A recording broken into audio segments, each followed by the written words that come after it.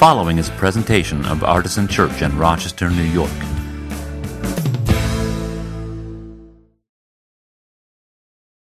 At long last, we are today in the second of a little 2-week series called Treasures in Heaven. This is a series about financial faithfulness. And as I joked last week, if you're just hearing that right now, it's too late to skip church today. I also joked last week that the leadership team made me do this, because I don't necessarily like talking about money, or kind of so I thought, because once I started to research it, I found that there's a lot to say about money, and the Bible's teachings and stories have all kinds of things about money, and not least, of course, many teachings of Jesus have a lot to say about money. And I am of the opinion, probably not a very humble one, that much of this has been distorted and used abusively, and certainly the popular understanding of how those texts are used has been, I think, distorted. And so I'm pretty excited about redeeming a lot of that if we can, or at least talking through it. But we only have the 2 weeks here. So what I said last week, I think, is actually what's going to happen, which is we'll revisit this in June, which is the next time we have nothing on the schedule, believe it or not. So, we'll talk about things like what does it mean to be a cheerful giver, which is a very churchy phrase, but it comes right out of the Bible. We'll talk about what it means when it says money is the root of all kinds of evil. We'll talk about how Jesus said it would be harder for a camel to pass through the eye of a needle than for a rich person to enter heaven. We could talk about how the Pharisees, in their effort to tithe a certain percentage, to give a certain percentage of everything, right down to the herbs in their storage closet, neglected what Jesus called the weightier matters of the law. We could talk about Jesus telling his disciples, basically, pay your taxes. It's Caesar's head on that coin anyway, and what that means for us. We could even, if you want, talk about the couple in the early church who sold a piece of property and then held back some of the proceeds and lied about it and dropped dead on the spot as a result. We need a flannel graph for that, right? So there's a lot we could cover, and I hope that we will be able to do that in June when we revisit the series. Suffice it to say, though, for right now, these 2 sermons, today and last week, are not in any way intended to be a comprehensive statement about financial faithfulness. Not an attempt to cover everything. They're just, they flow out of what's a fairly arbitrary structure, as I told you last week, which is just that I realized every week, when I pray for our offering, I say at least 2 things each time, sometimes a little bit more than that, but the 2 things that recur every time are that we thank God for providing our needs, and that we ask that the gifts that are being given would be used, I say blessed and multiplied, for the good of bringing about God's kingdom on earth as it is in heaven. And so last week we talked about God's provision as a basis for giving, and you probably remember, if you were here, that I asked you to ask yourself the following question. Does worrying about money cause me to be less generous? Right? I asked you and me and everybody to consider that possibility. And I said that if you answered yes, that my challenge to you would be to give some money away, or to give more money away, whatever it might be, than you usually would. And I said you could give the money to any cause or any person you want, as long as it was an Artisan Church, because I didn't want this to be a trick to fill our coffers. I really, really wanted it to be an exercise in trusting God and His provision, and in expanding our own personal sense of generosity. That having been said, by the way, this is probably as good a time as any to tell you that I think we have year-end giving statements for those of you who do give to the church available. I think they're going to be available today. They're printed at least. I'm not sure if the envelopes are stuffed just yet, but you can look for those. So I hope that many of you took me up on that challenge, and if you did take me up on that challenge and you gave some money away or gave a little bit more than you usually would, I would like to hear from you. Not right this second, but you could email it to me if you have an interesting story, if something sort of stirred in your heart and you want to tell me how that went. I'd love to hear from you. So talk to me afterwards or email me, scott@artisanchurch.com.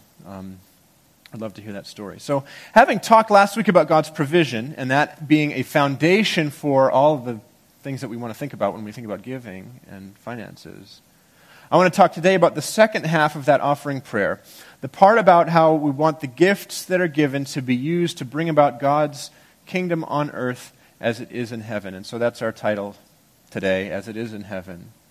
And the phrase, as you might well know, comes from the Lord's Prayer, which is why we used that prayer today and last week in place of our regular confession.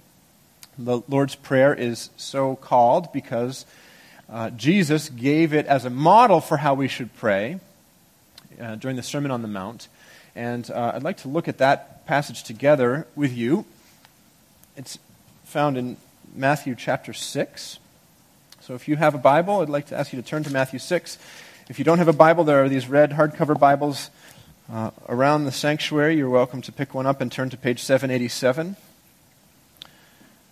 And if you do not own a Bible and would like to own a Bible, please take one of those red Bibles home with you. We have people do that all the time. We buy boxes of them fairly regularly so that people can take them with them if they wish. So the Lord's Prayer occurs in verses 9 through 13 of this chapter. I'm actually going to start at verse 7 and read through verse 15, and because I think there's some setup and follow-up that Jesus does that's worth at least looking at. So starting in verse 7 of chapter 6 of Matthew's Gospel, Jesus says, "When you are praying, do not heap up empty phrases as the Gentiles do, for they think that they will be heard because of their many words. Do not be like them, for your Father knows what you need before you ask Him." By the way, he had preceded this by saying something about how certain Jewish believers prayed. Let's go look at that. That starts in verse 5. "Whenever you pray, do not be like the hypocrites, for they love to stand and pray in the synagogues and at the street corners, so that they may be seen by others. Truly I tell you, they have received their reward.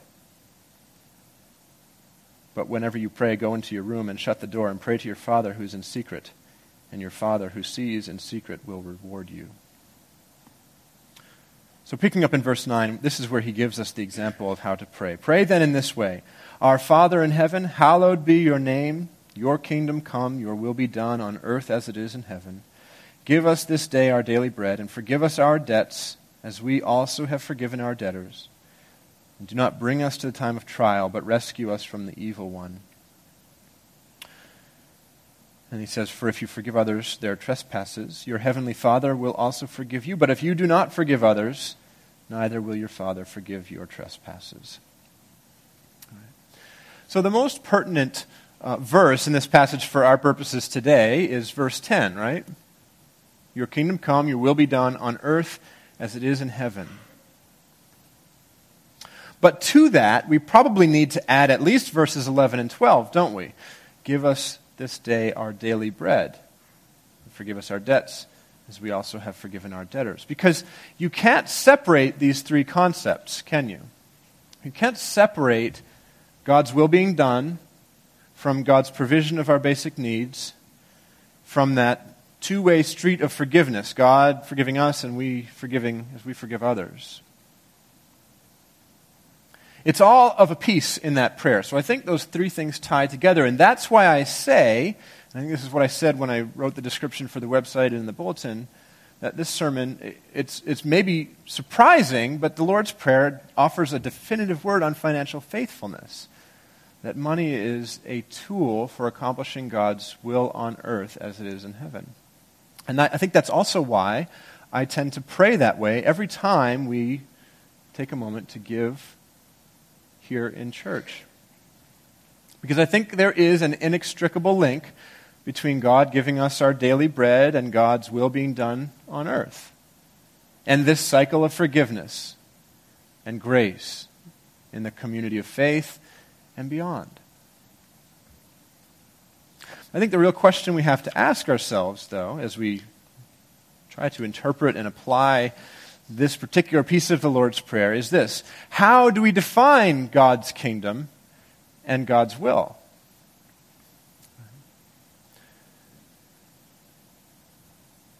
There's a lot of ways to answer that question. Entire books have been written, even very recently, about God's kingdom. Entire sermons have been preached, even by me, about God's will and how we understand that. By the way, one of the books that talks about God's kingdom was just the most recent publication by Scott McKnight, who was the author that we read this past summer when we were looking at being shaped by the words of Scripture, the Blue Parakeet. So it's kind of cliche to say this. I know I say this kind of thing a lot, but I could preach forever. I could preach a whole sermon, a whole series on what it means to understand God's kingdom and understand God's will. Obviously, we don't have time to do that. Not to mention the fact that we really do talk about that kind of a lot. Almost no matter what our topic is, it seems to come up. Maybe not in those precise terms, but we're constantly talking about the work that we're seeing God doing in the world and how we want to come alongside God in the work that He's doing in the world.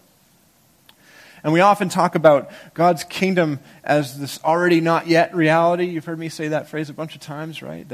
That there's a future where all the things will be finished and come to fruition. And part of our task as the church is to pull that future into the present a little bit.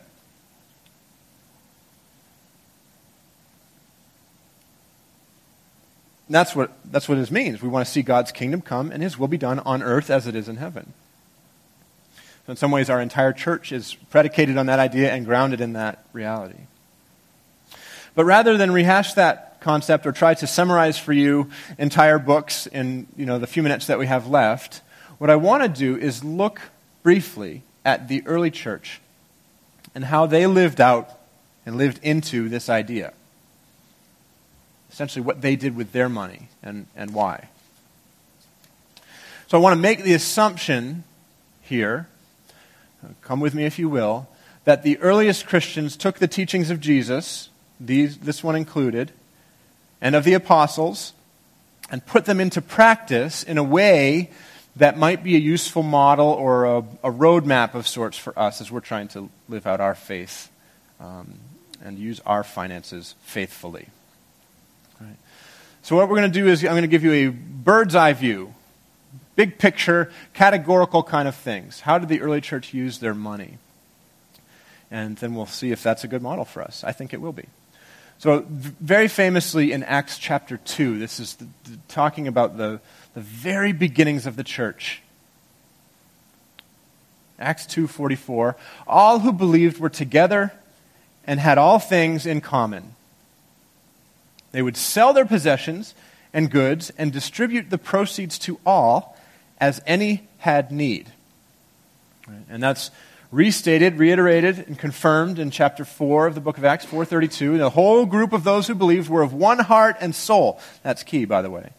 And no one claimed private ownership of any possessions, but everything they owned was held in common. So this puts a little bit of a crimp, perhaps, in the common connection made in America between Christianity and unrestrained capitalism. Maybe a little bit of a crimp.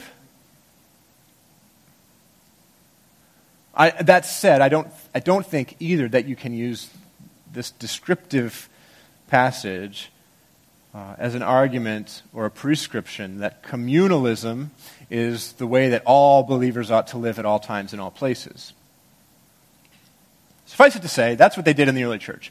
And you can almost read the tone that Luke is using when he's talking about this event, which is in the past for him, the distant past for us, but the more recent past for him. This is what it was like at the very beginning. Everybody did this. But you can see lots of different stories in the New Testament about churches springing up where they didn't do this exact thing. So that's why I say I don't think it's a prescription for communalism either. But it certainly ought to give us pause about our current financial system in America. So that's one thing. Everybody being of one heart, one mind, one soul, selling possessions, thinking of things as everything in common, and giving to those who have need in the community. That's on our bird's eye view, that's one way the early church used money, one way they lived out this idea and tried to bring about their picture of their understanding of God's kingdom being real on earth as it is in heaven. Here's another one. If you look at Acts 16, Paul's going on his missionary journeys and he goes through Macedonia. And a wealthy woman whose name is Lydia. She's described as a dealer in purple cloths. Right? She's a textiles baroness. She's converted in Paul's ministry. And then later in that chapter, you see that it appears she has offered her home as the gathering place for the church that was springing up around in Macedonia. So she essentially donated the first church structure in Europe. Kind of cool.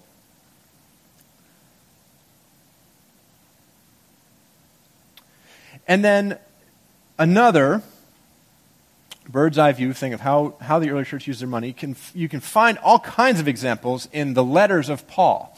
So Paul went all over the Mediterranean basin, started churches, preached and made converts, and the churches that sprung up behind them, he would send letters back to them after he'd left to encourage them to continue in the faith. And in some cases, there's clearly a correspondence that goes back and forth a couple of times.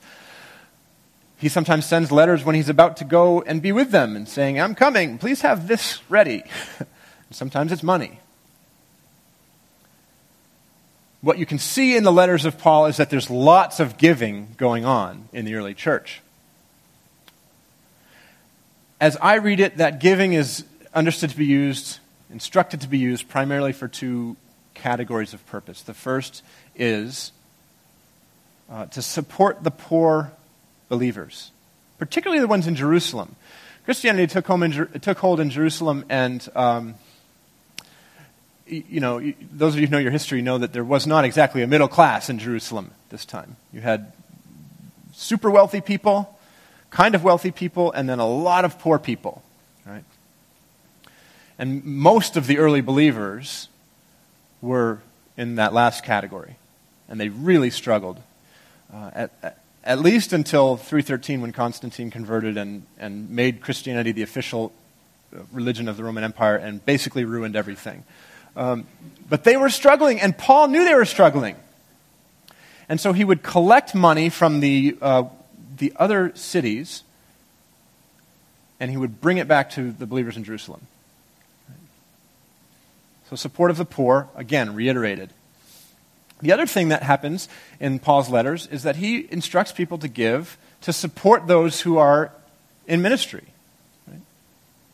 So he, in a few different places, which I won't spend any time reading because it would seem slightly self-serving probably, tells the people you need to give money to the people who are carrying the gospel.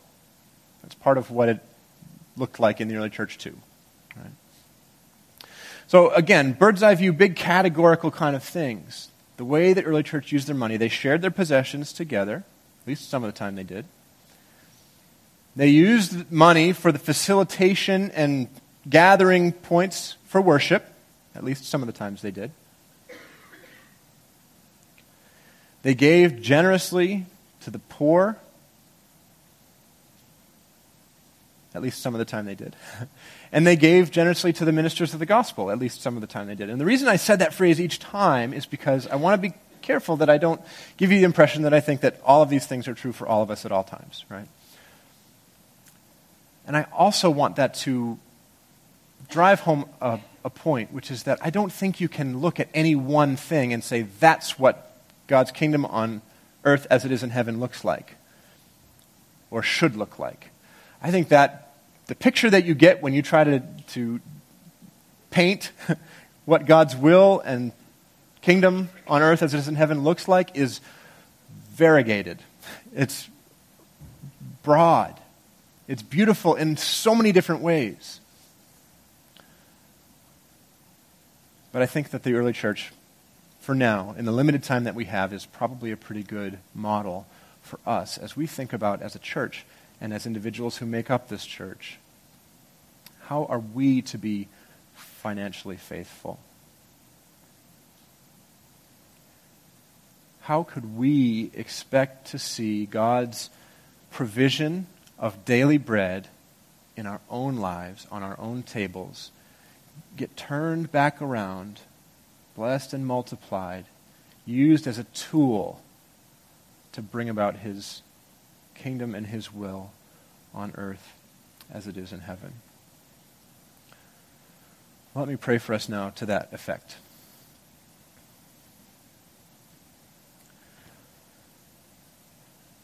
Lord Jesus, we submit ourselves before you.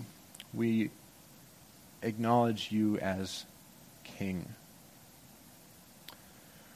We place ourselves into your service. All of us.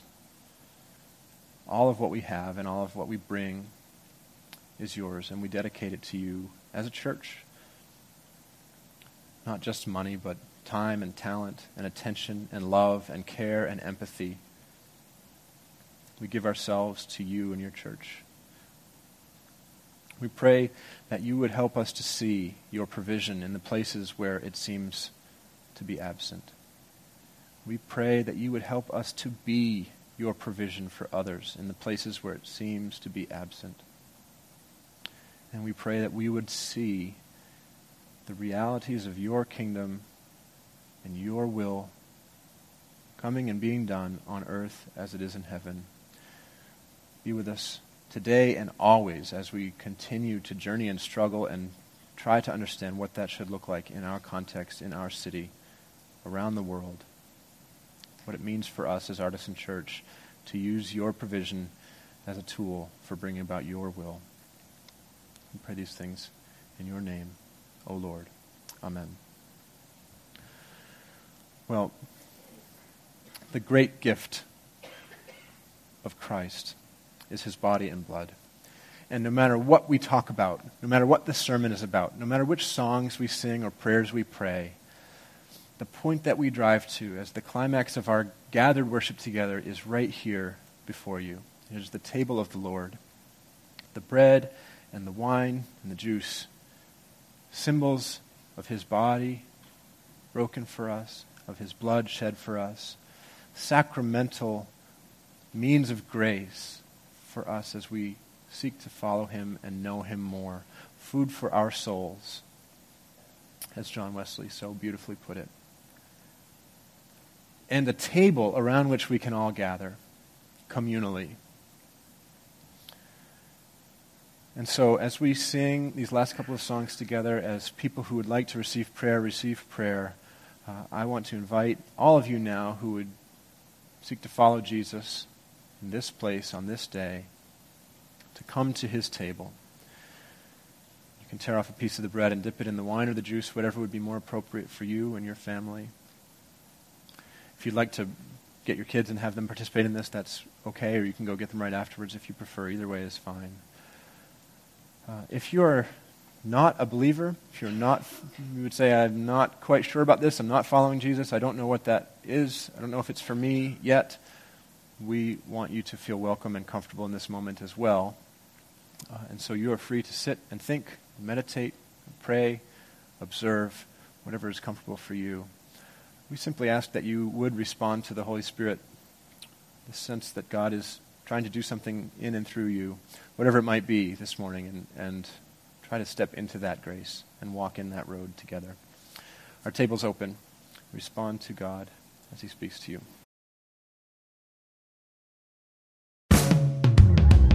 For more information, visit us at artisanchurch.com.